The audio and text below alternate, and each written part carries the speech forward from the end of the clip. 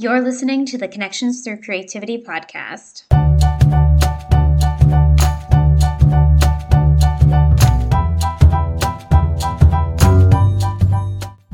Here, we dive in deep into personal growth, creativity, inclusion, education, mental health, entrepreneurship, connection, community, and how we can make a positive impact.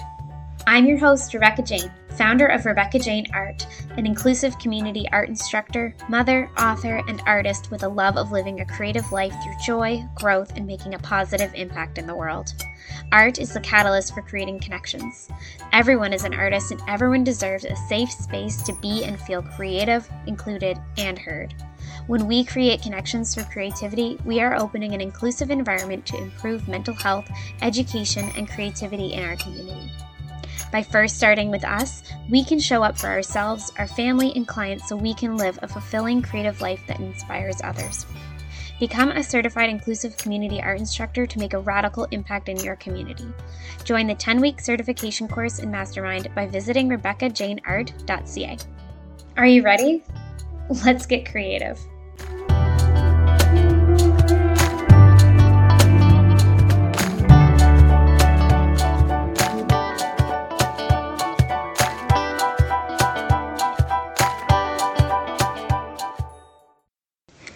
Inclusion is the expectancy of anything and everything. Inclusion is adaptability. Inclusion is creativity. Inclusion is learning. A few episodes, episode 4, I talked about the levels of inclusion. Today I want to dive into true inclusion. So I have altered a little bit of what I said from that first episode about inclusion to be more clear and concise. But it's basically the same idea. So this is kind of a quick review on what I talked about in episode 4. So it was 5 levels. 1, non-inclusive. This is when we care only about the typical, the able, the majority, our own experience, the white traditional experience. 2, attempted inclusion. This is when we try to include people, but we don't understand or care if they aren't actually included. This is usually only a visual and usually for a quota or a checkbox. Inclusion one-on-one. This is a surface level inclusion. You can be inclusive with one individual, but that doesn't translate into groups or community, so you are partially inclusive. You've attempted and succeeded, but you don't necessarily know why or how. 4 is inclusion in a group setting, and 5 is inclusive society or community. So both group and community are similar, but differentiate to a group as a similar scale and a community as a bigger scale. When we provide an inclusive community, we are providing an open, safe, and accessible space for people to come and not just feel, but be included, creating an open, diverse, accessible, safe space for everyone to learn, grow, explore, create, and thrive in society.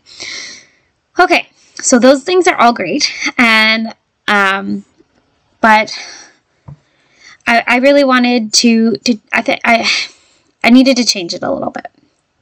So inclusion, I've changed it to 2 basic levels: non-inclusive and true inclusion. And non-inclusive has 4 subcategories. Okay.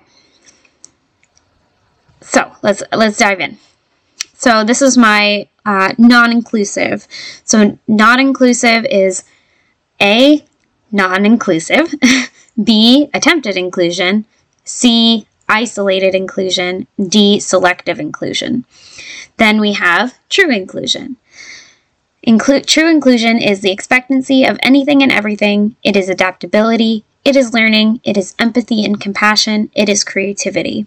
True inclusion is the expectancy of adaptability, openness to learn, and creativity, and proof of action by following through with the adaptability in a communicative, empathetic manner that provides growth and benefits all parties. Okay, so let's dive into what all of these mean. So the 4 subparts of being non-inclusive, I wanted to separate them because the three of them, three of the four, can fool people into thinking that they are being inclusive. And in actuality, it's just non-inclusive, but we can fool ourselves, which has happened quite a bit. And this is where you hear people say, oh, well, I am inclusive. Or people can call other businesses and school systems and everything inclusive, except that they're not, because they actually fall under one of these subcategories. Okay, so non-inclusive. This is an individual, a workplace, group, party, government, leader, setting, etc., that is closed-minded, non-adaptive, non-innovative, old-fashioned, selfish. We can be non-inclusive when we close ourselves off to learning, hearing others' experiences, only hearing one side of the story, and dismissing others. Okay, so attempted inclusion is an individual, workplace, group, party, government, leader, setting, etc. that genuinely wants to create a space for inclusion but has not learned how yet, or is creating a visual representation of inclusion just to check a box or fill the quota.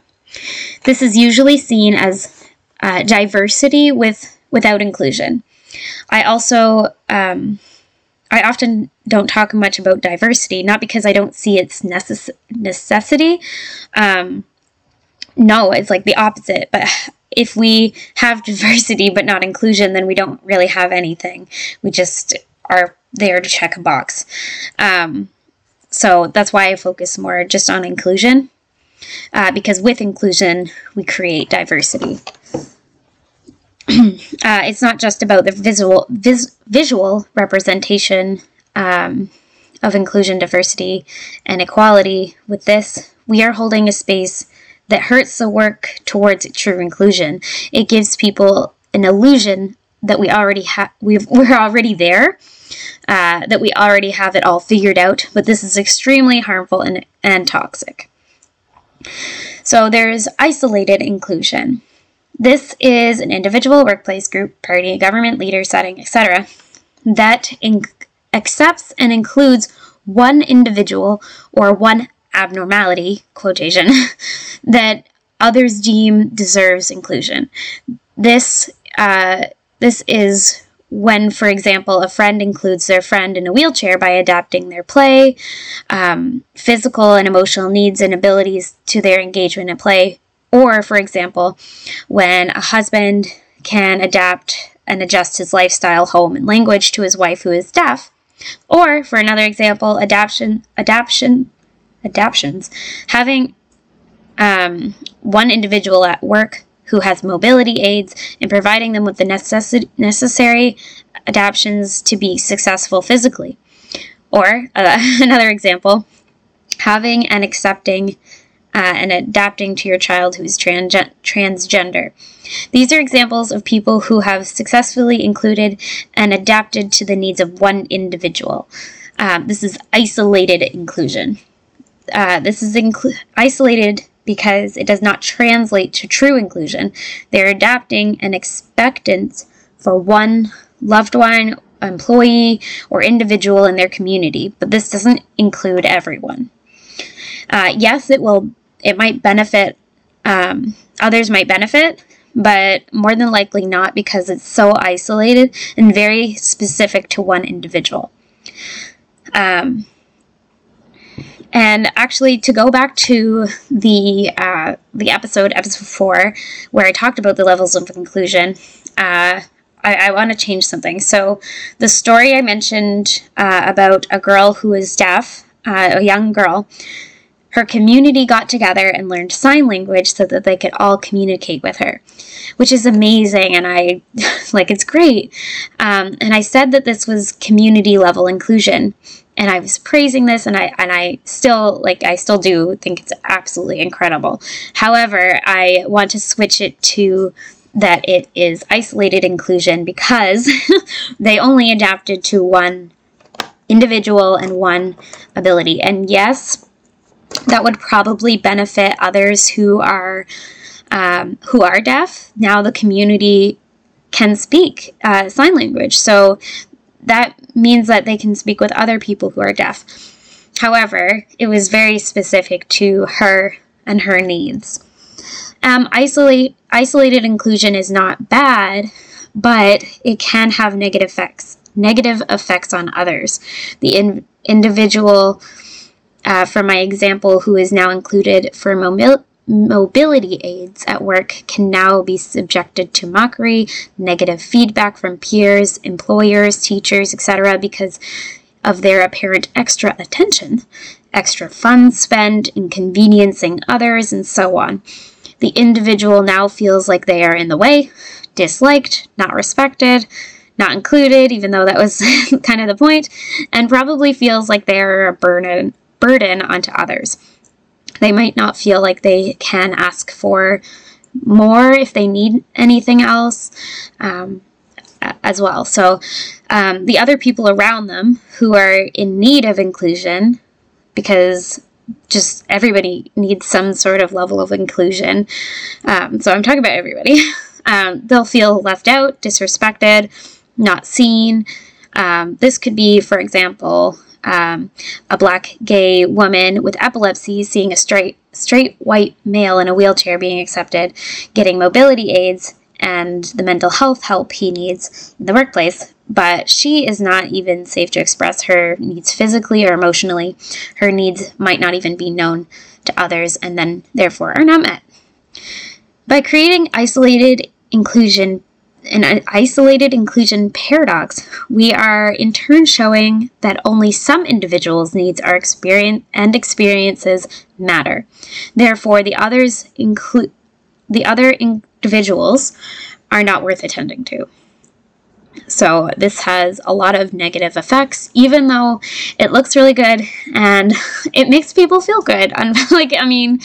The community that adapted to that little girl who was deaf, that was incredible, and they got praise for it, and they were on the news, and people are still talking about it, clearly, because here I am, this is years and years later, and it's great. However, it's and people will feel good doing it, but it's not inclusion, not true inclusion.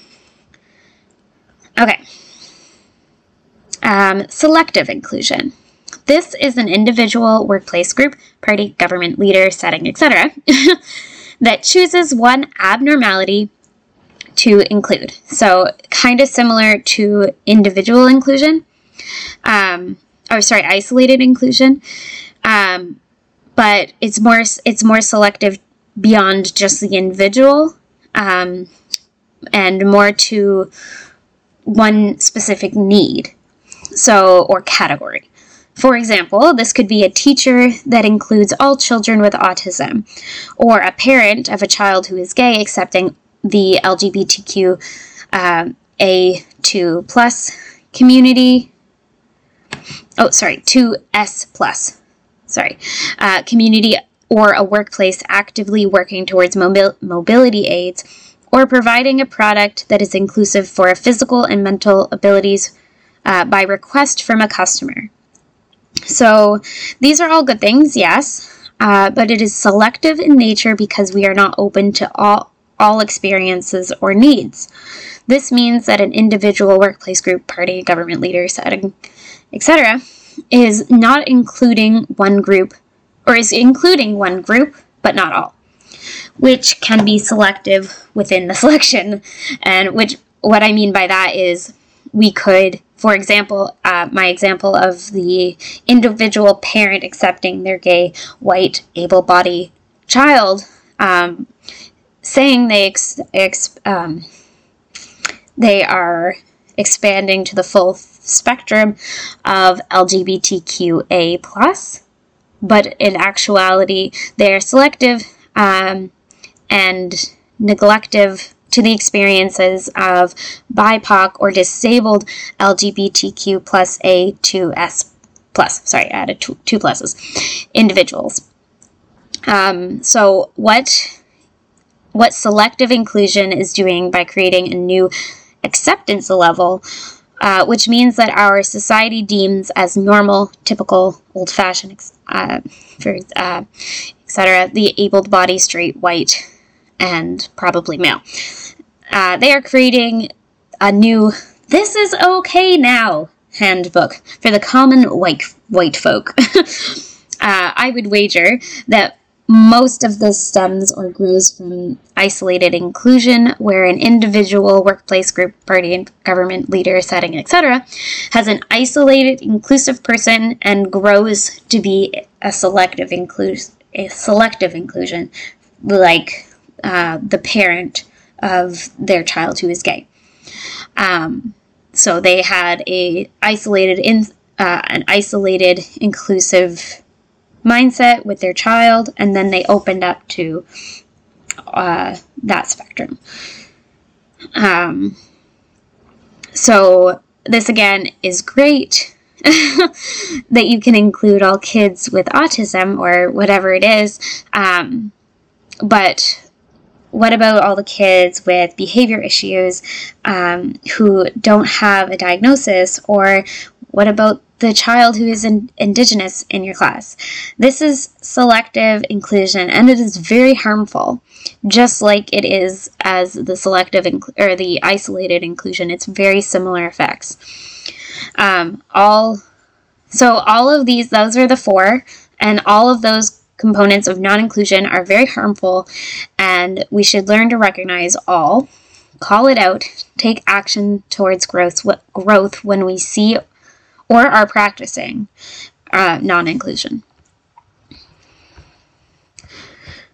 Okay, so what is true inclusion? Now that we know what is not inclusive, what is inclusive? What is true inclusion? The expectancy of everything and anything. It is adaptability, it is learning, it is empathy, and compassion, it's creativity.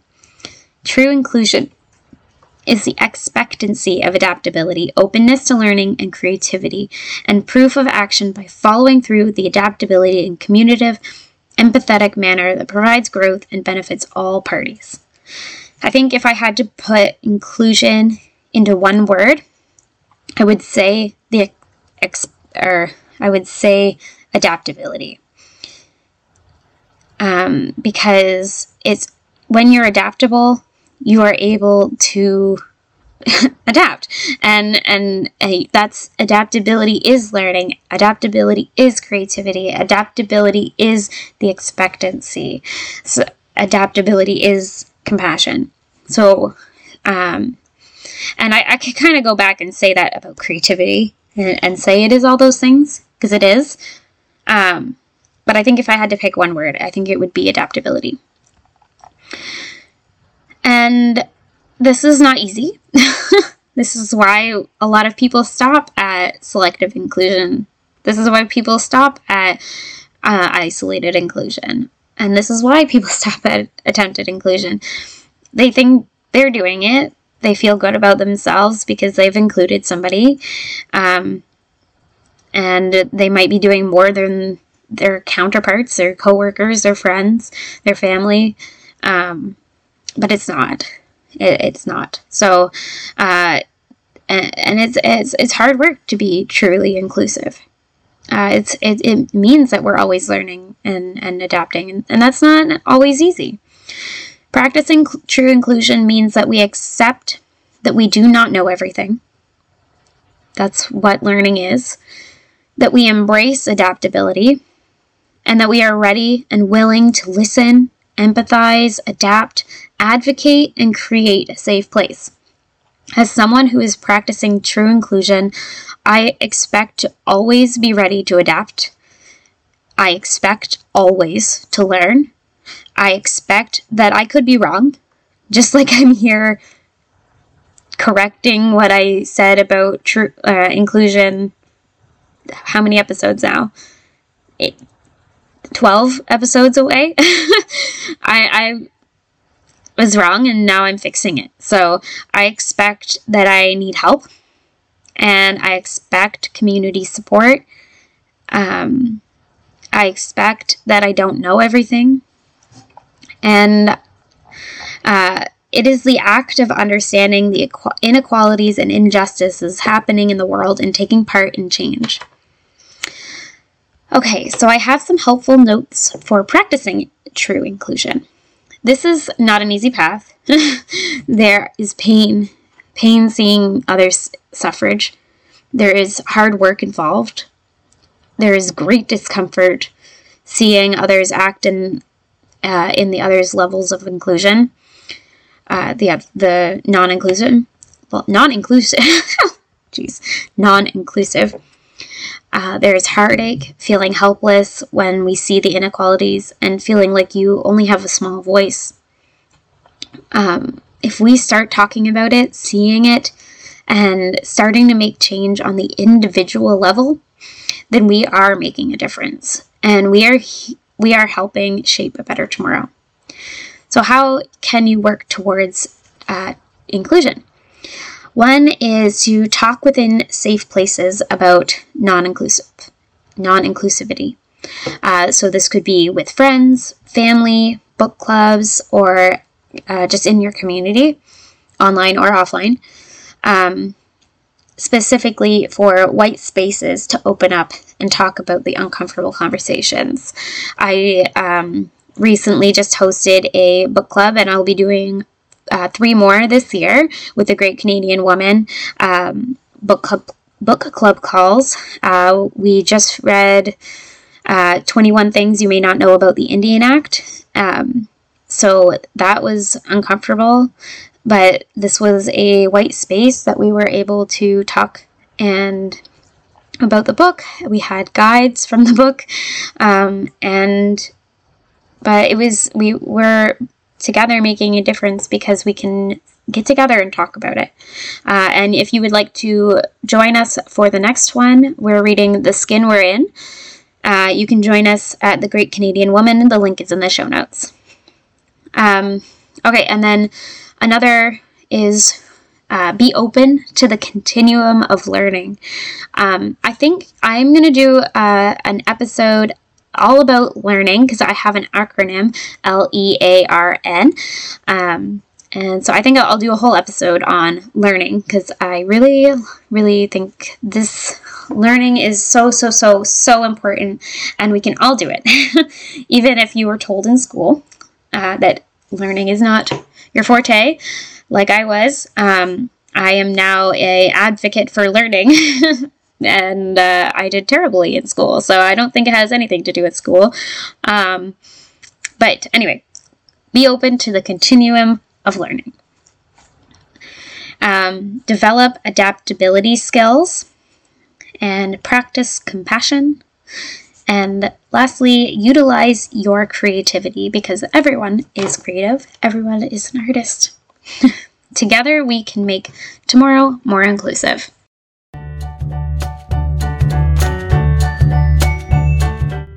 Thank you so much for joining me today. If you loved this episode, please subscribe and leave a 5-star review on iTunes. And be sure to follow me on Facebook and Instagram to stay up to date on everything at Rebecca Jane Art.